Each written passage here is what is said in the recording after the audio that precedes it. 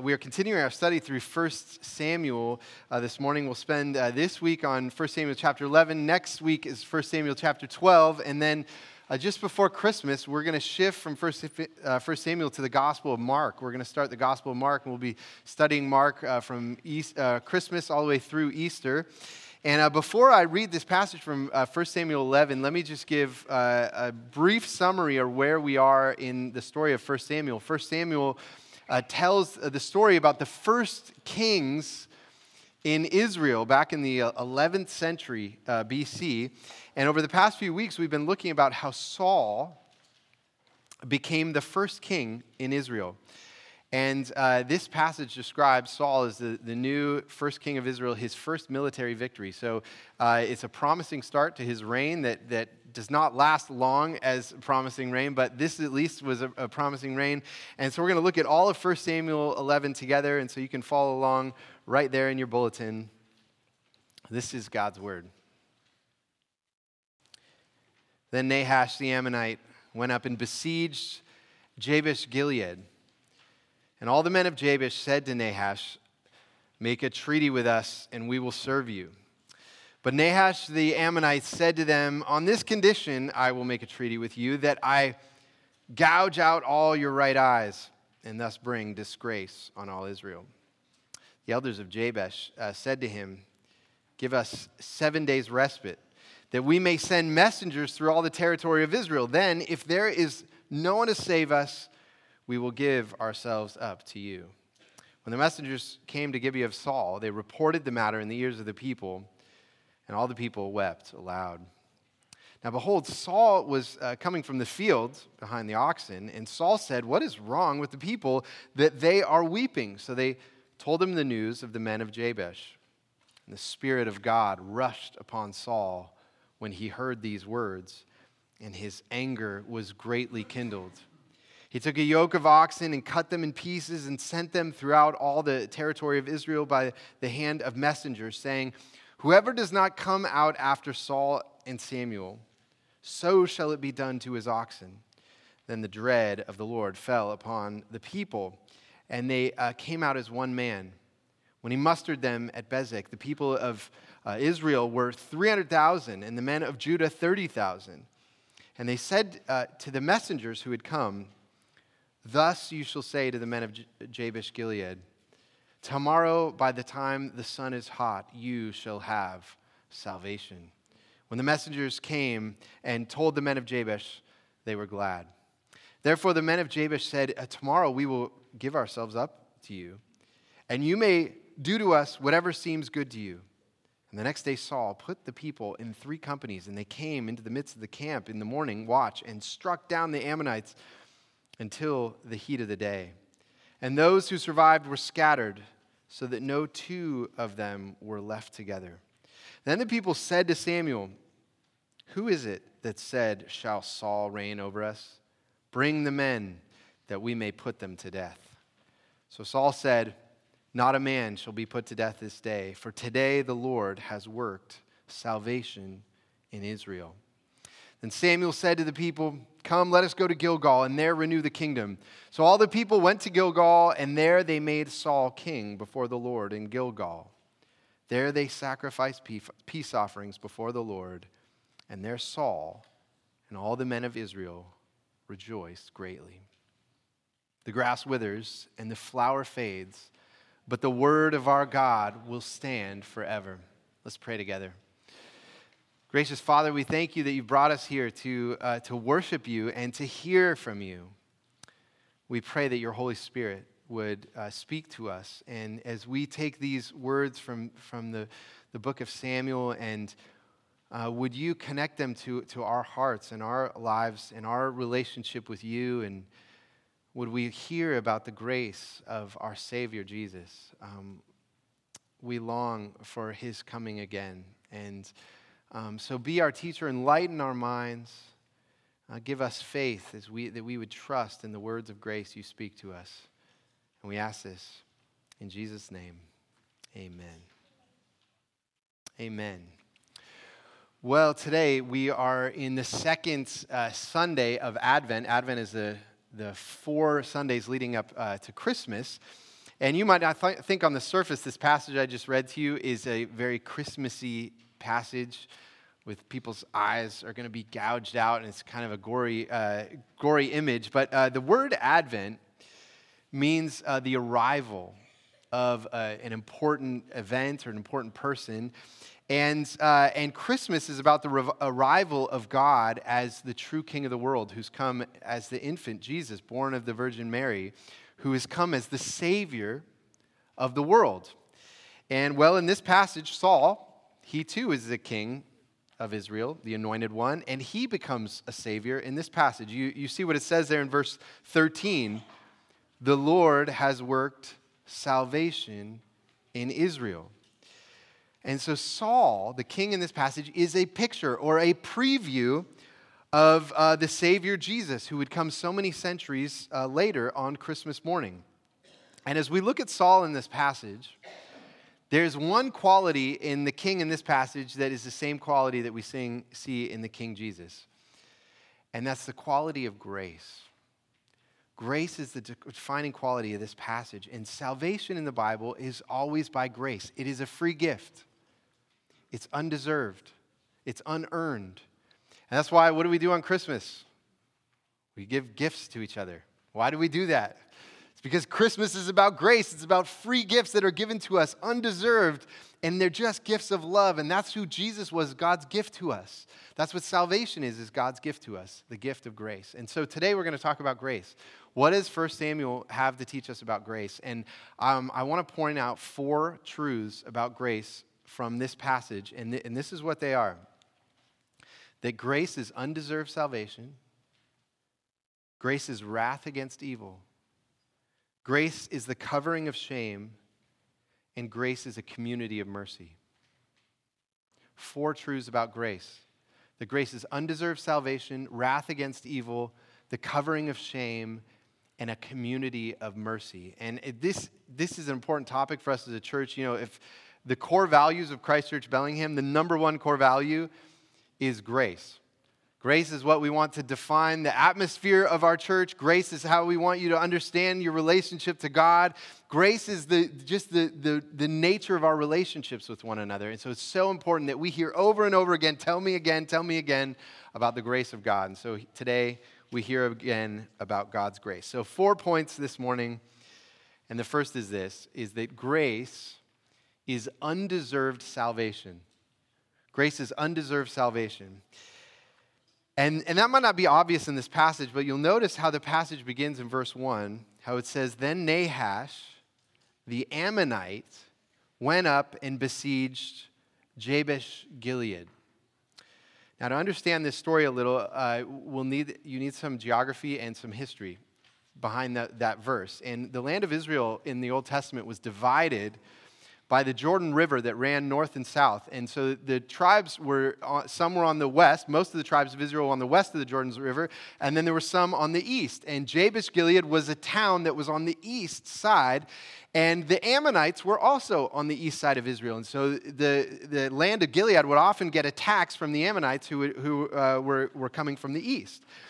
And Jabesh Gilead is mentioned a couple of times in the book of Judges, which is the book before 1 Samuel. And in Judges chapter 11, the Ammonites are attacking Gilead, just like they are in this passage. And so the people in Gilead go and ask the other tribes of Israel, hey, will you help us fight against our enemies? And no one comes to help them. And so Jephthah, the judge, comes and rescues the people of Gilead. But more importantly, later in Judges, it tells about a terrible crime that is done in the land of Benjamin, where a concubine is brutally killed. And all of the tribes of Israel form this army to bring justice against this terrible act that was done in the land of Benjamin. And all of the tribes come to bring justice except for one town in the whole of Israel. You know what that one town is? Jabesh Gilead. It's the one town that wouldn't come. And so Jabesh Gilead is now being besieged by the Ammonites, and they are at odds with the rest of the tribes of Israel. So if there is an undeserving people in the history of Israel, it is this town, Jabesh Gilead. And that's the background that makes sense of this opening paragraph that I just read. You see in the second part of verse 1 where it says, And all the men of Jabesh said to Nahash, make a treaty with us, and we will serve you. But Nahash the Ammonite said to them, on this condition I will make a treaty with you, that I gouge out all your right eyes, and thus bring disgrace on Israel. The elders of Jabesh said to him, give us 7 days respite, and that we may send messengers through all the territory of Israel. Then if there is no one to save us, we will give ourselves up to you. Now here's this Ammonite ruler who's just come into Jabesh Gilead, besieging them, and they say, hey, will you give us a week to see if we can gather an army to fight against you? And he says, yeah, I'll give you a week. Why? Why would he give them a week to go find an army so he can fight against them? He must know that the people of Israel hate them. He knows the history. You didn't help them when they needed help. They didn't help you when you needed help. And it's just going to add to your shame when you go and ask for a Savior and no one comes and helps you and we wipe you out. And yet, it is these undeserving people that God's king and God's salvation comes to. Because where do the people of Jabesh Gilead send their messengers for help? Verse 4. When the messengers came to Gibeah of Saul, they go to the newly anointed king, and he comes and rescues them. They think maybe the king will come and save us. And he does. Grace is undeserved salvation. And that's why I say Saul's kingdom here is a preview of the greater kingdom that would come in Jesus. That God's kingdom is a kingdom of grace. And that's what you read about in the Gospels, is what happens when Jesus comes is the undeserving flock to Jesus. They're attracted and they say, maybe the anointed king will accept us, will embrace us, and welcome us in. And that is who we are.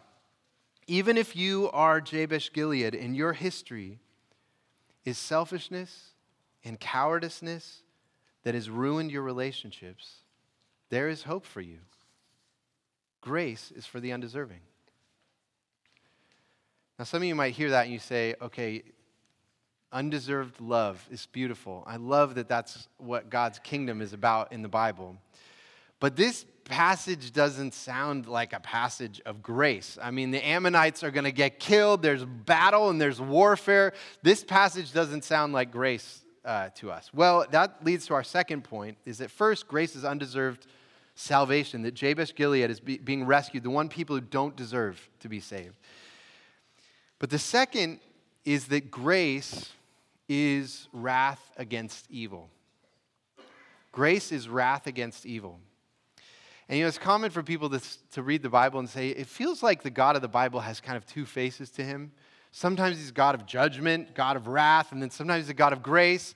And maybe you wonder in your own life, I don't know which I'm going to get. It's almost like there are these two personalities, and I hope I get the loving and the gracious God. But actually, God's grace and his wrath always go together. And it makes sense when you realize that why does God's wrath come to people? It's because he's protecting the weak. God's wrath is protecting people who cannot protect themselves. And that's why God's wrath is always grace. It has to be grace. And you'll notice that in this passage, it begins in this passage where it says, then Nahash the Ammonite, and his name, Nahash, means a serpent. So here's a guy who, in the Bible, whose name is Serpent, which if you're a Bible reader, you know that's not a good sign if your name is Serpent, because all the way back in the beginning of the Bible, we know that the enemy of humanity is the serpent. And actually, the first word of grace that's spoken in the Bible is that God says, there's going to be a man born of a woman who's going to crush the serpent, crush the enemy. God's wrath. The word of grace is a word of wrath all at once. And apparently, one of the Dead Sea Scrolls adds a little comment about verse 1 here and tells some more about Nahash and what was happening with him, that he had actually not just come to this one town, but he'd gone through the whole, to all the tribes east of the Jordan and had gouged out everyone's eyes. And this was the last town that was left where he was going to gouge out their eyes. So this guy is going through a whole region gouging out eyes, and you think, this is crazy wickedness. How does God react to crazy, wicked evil? Well, in this passage, the message about Nahash comes to Saul. And what happens? Verse 6. And the Spirit of God rushed upon Saul when he heard these words, and his anger was greatly kindled. When the Spirit of God comes upon someone in the face of great evil, the Spirit of God stirs anger about that evil. Grace has to include wrath against evil. I mean, is God just going to be like fine with all the evil in the world? This is why when you read in the Bible, in the Psalms, there's all these oppressed people, and they'll sing these psalms about God's judgment, and they're like, oh, we can't wait for God's judgment. When God comes to judge, we're going to feast and clap our hands and sing and dance. And you say, why are you singing and dancing? Because God's judgment is coming. Because God's judgment is going to set you free. He's going to free you from your oppressors. And so many people in our day say that they don't believe in a God of wrath. How could there not be a God of wrath? There are unimaginable evils that happen in this world, and is God not going to be angry about them? Are you not going to be angry about those unimaginable evils?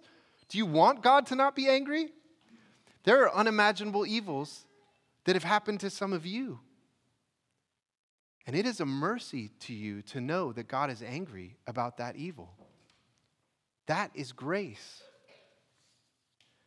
Grace assures you that God is not indifferent to the evil that you've endured. And if God is truly good, he will be a God of gracious wrath and wrathful grace. And so it makes sense that God would be angry at evil. But one of the challenges with that truth is that we have to face that God is if God is angry with evil, the Bible also tells us that evil is in all of us. Of course, that's where some of the fear of his wrath and judgments is not just against evil out there, but what about the evil that's within us? And well, that's our third point speaks to that. And so what we've seen so far is that grace is first undeserved salvation to the people of Jabesh. The people that didn't deserve salvation, God sent his anointed king there. And that grace is wrath against evil. God protects the weak. The third thing we see in this passage is that grace is the covering of shame. Grace is the covering of shame. And in our culture, we're very aware of the effects of shame in our lives. And Dan Allender, who's a psychologist, has pointed out that we have to deal with both legitimate shame in our life. Legitimate shame is shame for sins that we've done. We've done things that we're shameful of, and we should be ashamed of them because they were wrong. We also have illegitimate shame in our life, and that usually comes from people who've wronged us. Other people sin, and then we carry shame for things that they've done to us. And I want to point out how both of those aspects of shame are present in this passage. And so the first thing we see is that grace covers our legitimate shame. There are things we should be legitimately shameful of, and grace covers that. And we've already talked about how Jabesh Gilead has this shameful history among the people of Israel, that they didn't deserve help. And what does God give to these people? Well, Saul, the king, hears about it and he gathers an army. And then this is what it says in verse 9. And they said to the messengers who had come, "Thus shall you say to the men of Jabesh Gilead, tomorrow by the time the sun is hot, you shall have salvation." And when the messengers came and told the men of Jabesh, they were glad. I feel like that is a little weak. You know, you're going to have your eyes gouged out, and now you're not. And like, we were glad. You know, I get to keep my right eye. No, they were deeply relieved. They are so joyful that a Savior is coming to them. And the news comes through these messengers. They're bringing a message of good news, the message of salvation. This is a small picture of what God is doing in every nation right now. We live in a world filled with people who have done shameful things to hurt other people and to dishonor God. And he sent out messengers. He sent you all out. He's sending you all out into Whatcom County. He sent people to you to tell you this message that salvation is coming to you. Your shameful things that you have done has not kept God away, has not kept the anointed king away. He is coming to you. And when you know this truth, the people of Jabesh Gilead show us that the response is joy. There's nothing that takes joy away more than shame. The good news of grace is the thing that relieves the shame and starts to stir joy within us, relief and peace.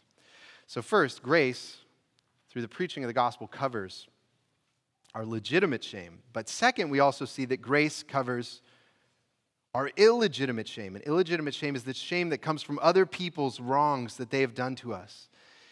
And when Nahash came to threaten the people of Jabesh, shame was really at the heart of his intentions with them. And you see those gruesome words in verse 2 where it says, "But Nahash the Ammonite said to them, 'On this condition I will make a treaty with you, that I gouge out all your right eyes and thus bring disgrace on all Israel.'" And the gouging out of right eyes really had two effects. The first is that when you gouge out someone's a man's right eye, the men would have been the warriors in that culture, and by only gouging out the right eye, it allows them to still work, so they can give crops to Nahash, but they lose their depth perception, so they can't fight in the battles. So he has these people who can't fight against him, but they can be enslaved by him and work for him.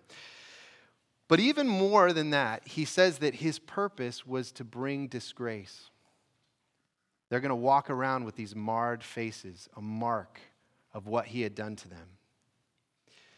And the shame that we face in our lives is a mixture of these things, of things that we've done, but also wrongs that people have done to us that have wounded us.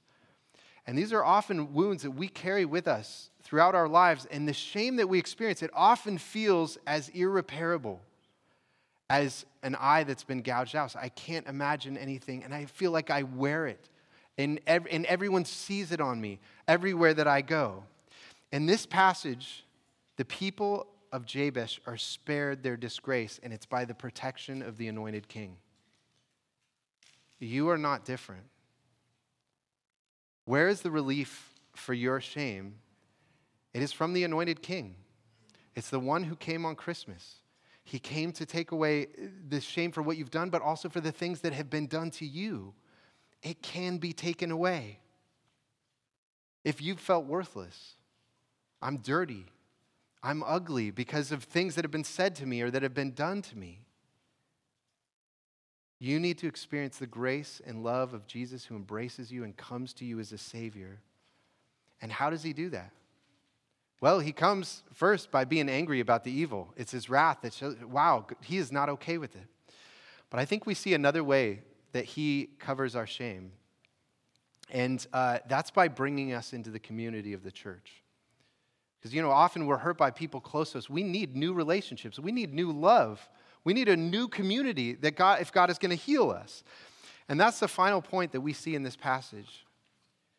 Is we see that grace is undeserved salvation. We don't deserve it. We are that one city that doesn't deserve a Savior, and the Savior sent to us.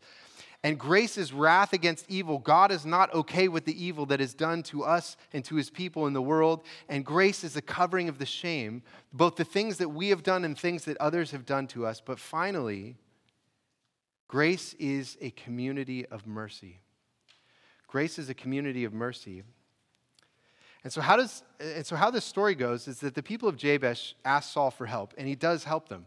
He comes and he makes a plan, and he ambushes the Ammonites, and they're all scattered. But you'll notice that after the battle, it says there in verse 12, then the people said to Samuel, "Who is it that said, 'Shall Saul reign over us?' Bring the men that we may put them to death." Now, this is a reference to the previous chapter that went at Saul's coronation, when he was becoming king. It said that there were some worthless fellows who said, "How can this man save us?" And they despised him and brought him no present. So at his coronation, there's a group of men who say, "He's not going to be our king. He can't save us." And so they don't give him their allegiance. And already at the very beginning, day one of his kingdom, there is a rebellion that is forming of people who are not with Saul. But then in this very next chapter, Saul proves that he can save them, and he will save them. And so how does the Anointed One respond to this rebellion that's forming in his kingdom? Here's the king. It's his first judicial act And they said, hey, these guys turned against you. You just showed how powerful you are. What are you going to do with him? What is his bent? Well, verse 13 shows us. But Saul said, not a man shall be put to death this day, for today the Lord has worked salvation in Israel. His first impulse is mercy. At his coronation, Israel was divided, and he knows that mercy forms community. Mercy brings his people together.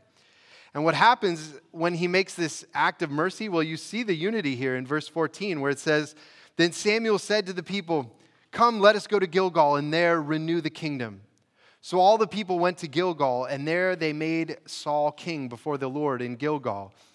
There they sacrificed peace offerings before the Lord, and there Saul and all the men of Israel, all the men, including the worthless fellows, rejoiced greatly. Mercy creates community, and it's in community that God heals us. And this is exactly what Jesus is doing in his kingdom today. We all by nature resist his kingdom. We have the spirit of rebellion in us.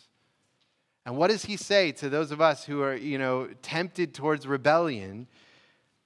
Does he say, you resist me, I'm going to put you to death? No, he's patient with us. He shows mercy to us. And his mercy has brought us into his family, has adopted us into his family as his children. And then every week as his king, he gathers us together and he gives us this meal. And at this meal, we renew our allegiance to the king. The kingdom is renewed, just like it says here. When we say, King Jesus, we belong to you. We believe in your kingdom. And he says to us, my grace is sufficient for you. My grace never runs out. You're going to never need to stop hearing about it. You're going to need to hear about it. You're going to need to receive it every week. You need it every day. You live by grace. That's the nature of his kingdom. That's the quality of his kingdom. And he gives us a grace that's undeserved. Salvation. He says, I know you're that little town that didn't deserve the anointed one to come to you. I'm going to come to you. And he says, I know you need to know that I'm angry about the wrongs that have done to you. And you can grieve the wrongs because I'm angry. And there's a day that will come that I will wipe away every tear and there will be no more wrongs. And my grace will cover your shame. The shame that haunts you, that you feel like you wear like a gouged out eye, I will heal and I will take away. And it's a grace that will draw you into community. And so today may we rejoice like the people of Jabesh Gilead, that our King does not deal with us according to our sin, but he deals with us according to his grace, his love. And so we say, tell me about it again, over and over. Tell me again about the grace of Jesus. That is my life. That is my joy. Let's pray together.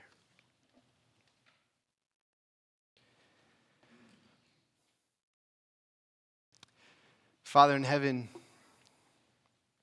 what good news that over and over again through the many pages of Scripture, we hear rehearsed over and over the word of grace, the kingdom of grace. Lord, we long to know your grace. And Lord, you know those of us here who feel that we are the undeserving, who feel the evil and brokenness in the world and how it's affected us, who feel the shame that haunts us. Lord Jesus, the Anointed One, would you go to each one of us, come with your salvation. May we know that it's free. May we know that we don't have to work for it or earn it, but just receive it and rejoice. And so, Lord, as we in Advent anticipate and wait for your coming, and in Christmas, as we worship the child, Jesus, who came as the Savior of the world, may you fill us with wonder and peace and love as we rejoice in your grace. And we ask this in Christ's name. Amen.